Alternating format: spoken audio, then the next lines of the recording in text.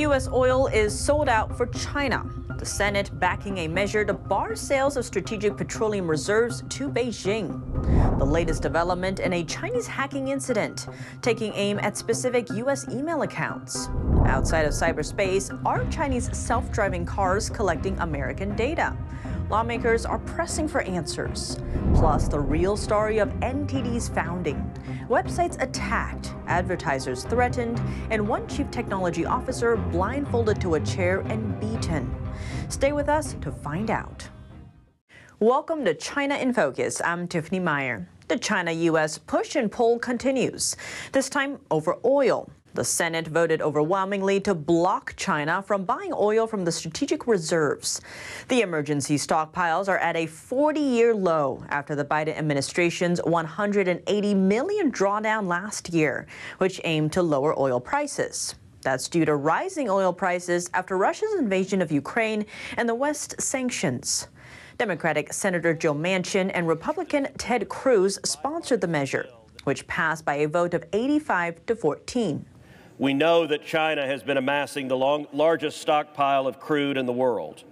At the same time, our own reserves have fallen to only 347 million barrels, the lowest since 1983. Last year, U.S. oil companies sold more than 83 million barrels to China. This year, the numbers are higher, with oil exports to China through April totaling more than 76 million barrels. This measure is an amendment in the NDAA, or National Defense Authorization Act, which sets policy for the Department of Defense. U.S. officials have always been concerned about sales from the reserve to China. They believe it could potentially hurt U.S. energy security while unintentionally bolstering an adversary. Similar legislation that passed the House in January, upping its chances of passing through all chambers and potentially getting signed into law. The fallout from last week's alleged Chinese hack against the U.S. is far from over. With over 25 U.S. government email systems breached, new developments reveal that even email accounts of top American diplomats have reportedly fallen victim. Which officials make up the latest targets? Let's zoom in. The hacking infiltrated accounts tied to Washington's ambassador to Beijing, Nicholas Burns, and the State Department's senior envoy overseeing East Asia and the Pacific, Daniel Kritenbrink. That's according to Wall Street Journal on Thursday, citing 3 anonymous U.S. officials. They say it's part of a targeted intelligence-gathering campaign carried by Beijing earlier. Last week, the State Department said the hack was first discovered right around the time of Blinken's visit to Beijing in June. That campaign reportedly compromised hundreds of thousands of U.S. government emails, including Secretary of Commerce Gina Raimondo's email account. CNN also reported that hack may have given China insights into Blinken's Beijing visit. But exactly how serious is this attack? Though the email of Secretary of State Antony Blinken was not breached, Kritenbrink had accompanied Blinken on his China trip last month, and Burns took part in meetings held with Chinese leader Xi Jinping. While Raimondo has been one of the most outspoken critics of Beijing, she is also expected to visit China by the end of the summer. U.S. officials insist no classified information was accessed. But experts say the inboxes of Burns and Kritenbrink could have allowed Chinese hackers to glean insight into U.S. planning for a recent string of China visits. Many U.S. officials have labeled the Chinese Communist Party the most advanced U.S. adversary in cyberspace. The FBI says China has a larger hacking program than all other countries combined. Right on the heels of that hack, reports about more Chinese cyber intrusions are coming out, with targets ranging from government and military systems to media groups and major companies. According to cybersecurity firms and Western intelligence agencies, many of these Chinese hacking teams have Beijing support. Some of those identified go by names like Storm 0558, Volt Typhoon, Backdoor Diplomacy, APT-41, and APT-27. Those groups have been linked to a range of state-sponsored hacks on everything from U.S. critical infrastructure hubs to companies like Microsoft, plus the theft of millions of dollars in U.S. COVID-19 relief benefits. Outside American borders, other targeted entities include media, telecoms, and government systems in Kenya, Japan, Taiwan, South Korea, and Hong Kong, as well as German drug makers and technology companies. Beijing has denied involvement in those attacks and all forms of state-sponsored hacking. Instead, it has called itself a victim of cyber espionage and labeled Washington the empire of hacking, largely opposite to reports from the West. The U.S. zooming in on a hidden concern. It has to do with Chinese companies testing self-driving cars on American roads. Lawmakers are raising red flags, saying that the cars can use their built-in sensors to collect data on Americans and critical infrastructure. This data then runs the risk of ending up in Beijing's hands. U.S. Transportation Secretary Pete Buttigieg said on Thursday that his agency has concerns, adding that the U.S. needs to better understand who owns the companies that supply different parts of U.S. transportation systems. In a letter to Buttigieg, lawmakers said the data that these cars collect can give Beijing an unprecedented vantage point into the U.S. Beijing has already been using big data to track dissidents at home, and the same tactics could be deployed here in the U.S. That fear is bipartisan. The letter, now co-signed by Republican Congress members Tim Walberg and Bob Glatta, as well as Democrats Debbie Dingell and Mark Veazey. 7 Chinese companies tested their self-driving cars in California last year, including Baidu and Robotaxi. China has strict restrictions on American companies that want to test vehicles on its roads, though Beijing already banned Tesla vehicles from driving near military facility over concerns that they could pick up Chinese data. A Chinese real estate developer is going back to court. His company facing a hefty fine. That's after he recently admitted to bribing a prominent public official in San Francisco. Here's more. Zhang Li, founder of a Chinese real estate development company, appeared in the U.S. District Court on Wednesday night. The 70-year-old was charged with bribing the former head of the San Francisco Department of Public Works, Mohamed Nuru. A U.S. company that Li owns, called Z&L Properties, was also charged with honest services wire fraud for providing bribes and gifts to Nuru in exchange for favorable city treatment of his property's mixed-use project at 555 Fulton Street in San Francisco. According to the U.S. Attorney's Office, Zhang bribed Nuru with food, drinks, luxury lodging, and transportation during a trip Nuru took to China in 2018. In a statement, First Assistant U.S. Attorney Patrick Robbins said, "To those who seek to corrupt public officials in the United States, wherever they are, we will use the powers at our disposal to bring them to justice and hold them accountable to the rule of law." Zhang was originally charged in May 2021. He was arrested when he arrived in the United Kingdom in December 2022 and was extradited to the U.S. 6 months later. Under that agreement, if Zhang admitted to his charges, it would be dismissed in 3 years. In addition, Z&L Properties will plead guilty and agree to a remediation program designed to prevent bribery and corruption. It will pay a fine of $1 million. Another court hearing has been set for August 10th at 1:30 p.m. To date, more than 14 individuals and entities have been charged in connection to a larger set of investigations revolving around Mohamed Nuru and other public officials' corruption. Taiwan's Vice President Lai Ching-te said he will stop by the U.S., and Beijing is angry.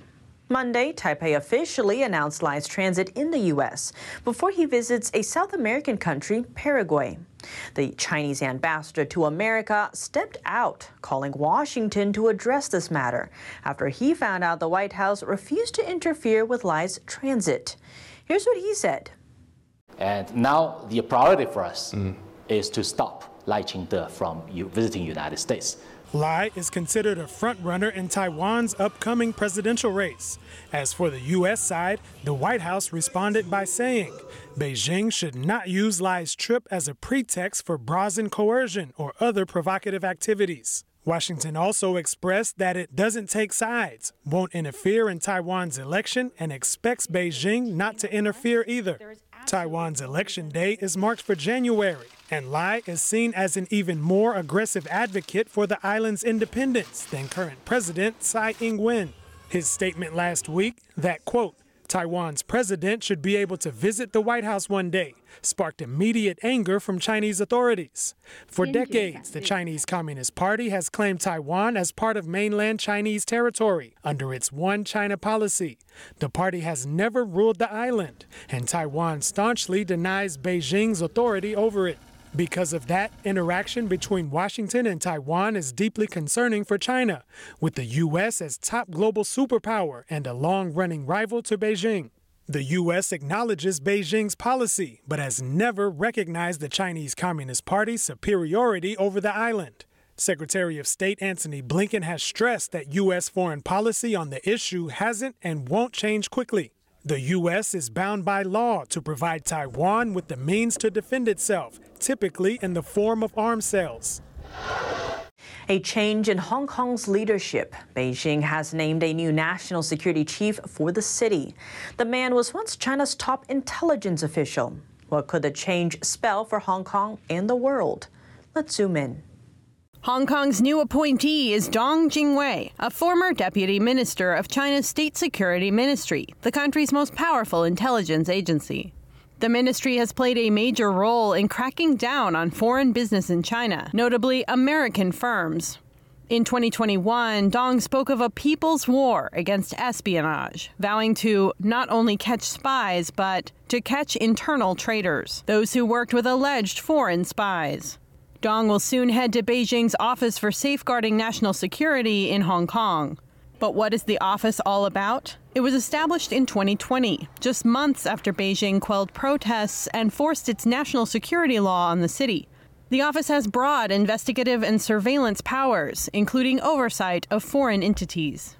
The office's former head, Zheng Yanxiong, landed on the U.S. sanction list in 2021 over his role in the crackdowns that followed the security law. Dong's appointment comes when Hong Kong is mulling over another law called Article 23. If passed, it would cover espionage and treason, among other offenses not covered in the 2020 legislation. Critics say Beijing's new move would send shivers through international businesses in the region. With 3 years now passed under Beijing's national security law, over 260 people have been arrested.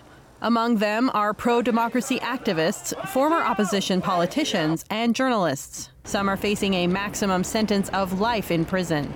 Last month, 8 more overseas-based activists were added to Beijing's wanted list, each with a bounty of some $120,000 on their heads.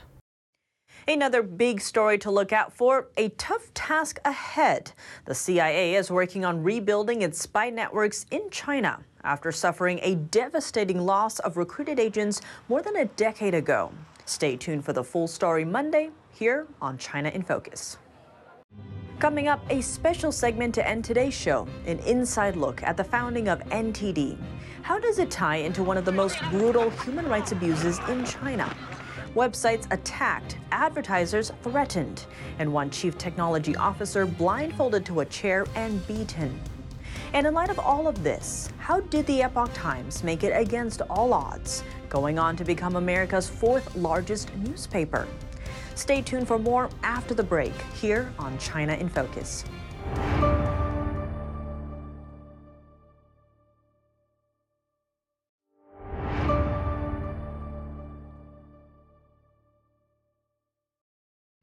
Welcome back to China in Focus. I'm Tiffany Meyer. Today we have a special segment for you, the backstory of our media. It's about a mission that seems almost impossible, with no funding and limited experience.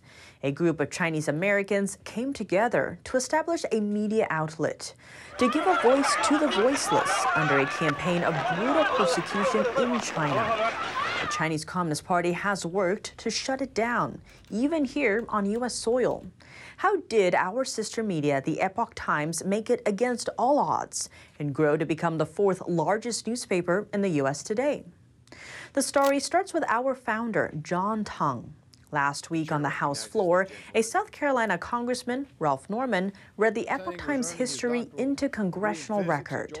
When John Tang was earning his doctoral degree in physics at Georgia Tech in 1999, he never imagined that some 20 years later, he would be heading the 4th largest American newspaper by subscription count.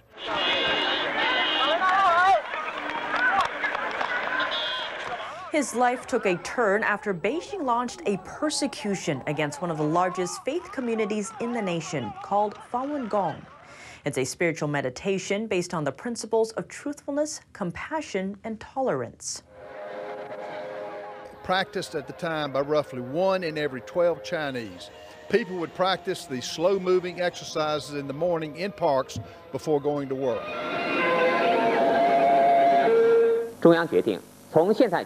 In an attempt to demonize Falun Gong and to justify its persecution, the media played nonstop hate propaganda attacking this peaceful mediation group. John, who had immigrated to the United States, watched from afar in horror as friends were persecuted for their beliefs. He decided to take action. Despite having no experience or investment, he started Zhejiangyun, the Chinese edition of the Epoch Times, in the basement of the home in the suburbs of Atlanta, Georgia. Tang had a wish to provide uncensored information to not only people in China, but to those around the world. Soon, other Chinese Americans left their well-paying jobs to help John with this seemingly impossible endeavor. Kirk Wong, the current vice president of sales and marketing at the Epoch Times, was one of them. I quit my very decent job in Atlanta. At that time, we don't have any money. I cannot get paid, but I'm very confident we can make enough money. One day we can survive. As long as I can survive, I really want to do this job. But in the early days, nothing was easy. Kirk's job took him to other cities. So to cut travel expenses, for 9 years, he didn't come home often. So many people in our community will think my wife was a single mother. They are curious, are you single mother? And every time I go to Atlanta airport, my wife and my daughter will drive our used van and to the MATA station. But my daughter will cry secretly on the back seat of my used van every time. So until one time I told my daughter, and we talk about, and you should not cry. And because I'm helping the people by sharing the truth. Since there, she never again cried. But every time I think about this, I cried. Across the ocean, Beijing went after Epoch Times reporters for their coverage of the regime's human rights abuses. Within a few months, Chinese police raided the underground newsrooms, arresting every reporter and every editor. They were in prison, specifically Zhang Yuhui and Xi Xiaoping, who received sentences of 10 years where they faced frequent torture. Beijing has been trying everything to shut down the Epoch Times, even on U.S. soil. The party has threatened the newspaper's advertisers. They have launched incessant cyber attacks on its website and its IT systems, and it threatened relatives of staff members back in China. Attacks went beyond the digital realm, too. In 2006, the home of then Chief Engineer Peter Lee was broken into by assailants who tied him to a chair and beat him before stealing 2 computers. They thought he has secret information, so beat him almost to death. So that's a price. But Wong said the violence didn't deter them. Because everything we do is for the people. We tell the truth. We didn't do anything wrong, so I'm not afraid of anything. Really, for us, every day we are so passionate. We just want to deliver the truth to people which are waiting for the truth. The Chinese edition quickly became a leading website on Chinese current events with millions of readers. Its print newspaper is now distributed nationwide to as well as in 30 other countries around the world. Every day, Chinese citizens break through Beijing's internet firewall to read the Epoch Times, but attacks from the Chinese regime persist. In Hong Kong in 2019, assailants started a fire in the newspaper's printing press. In 2021, armed men entered the building and used sledgehammers to smash printing equipment. But they can never win. The truth always prevails. The outlet even inspired a movement, translated from Chinese as Quit the Chinese Communist Party, or CCP. As a result of the Epoch Times publications of these special series, 9 commentaries on the Communist Party, which provides the most thorough interview to date of the true nature of the CCP, more than 410 million Chinese people and counting have sought to sever their membership in this party and the affiliated organizations, realizing that the CCP had put enormous effort into infiltrating the United States of America, especially media organizations, resulting in many U.S. media carrying the communist regime's propaganda. The Epoch Times launched its English language edition in 2003. Now, 20 years later, the Epoch Times independent reporting has attracted a large readership in the United States, now ranking as the 4th largest newspaper in the country by subscriber count. Tens of millions of people read the Epoch Times website every month. Just like its Chinese companion, the Epoch Times prides itself in being independent and serving the interest of the readers. Now, the Epoch Times is published in 22 languages across 36 countries. Folks, this is all about one word: freedom. That's all for today's China in Focus. I'm Tiffany Meyer. If you have any feedback on the show or have something you'd like to see us cover, send us an email at chinainfocus@ntt.com. We'd love to hear from you. Thanks for watching. See you soon.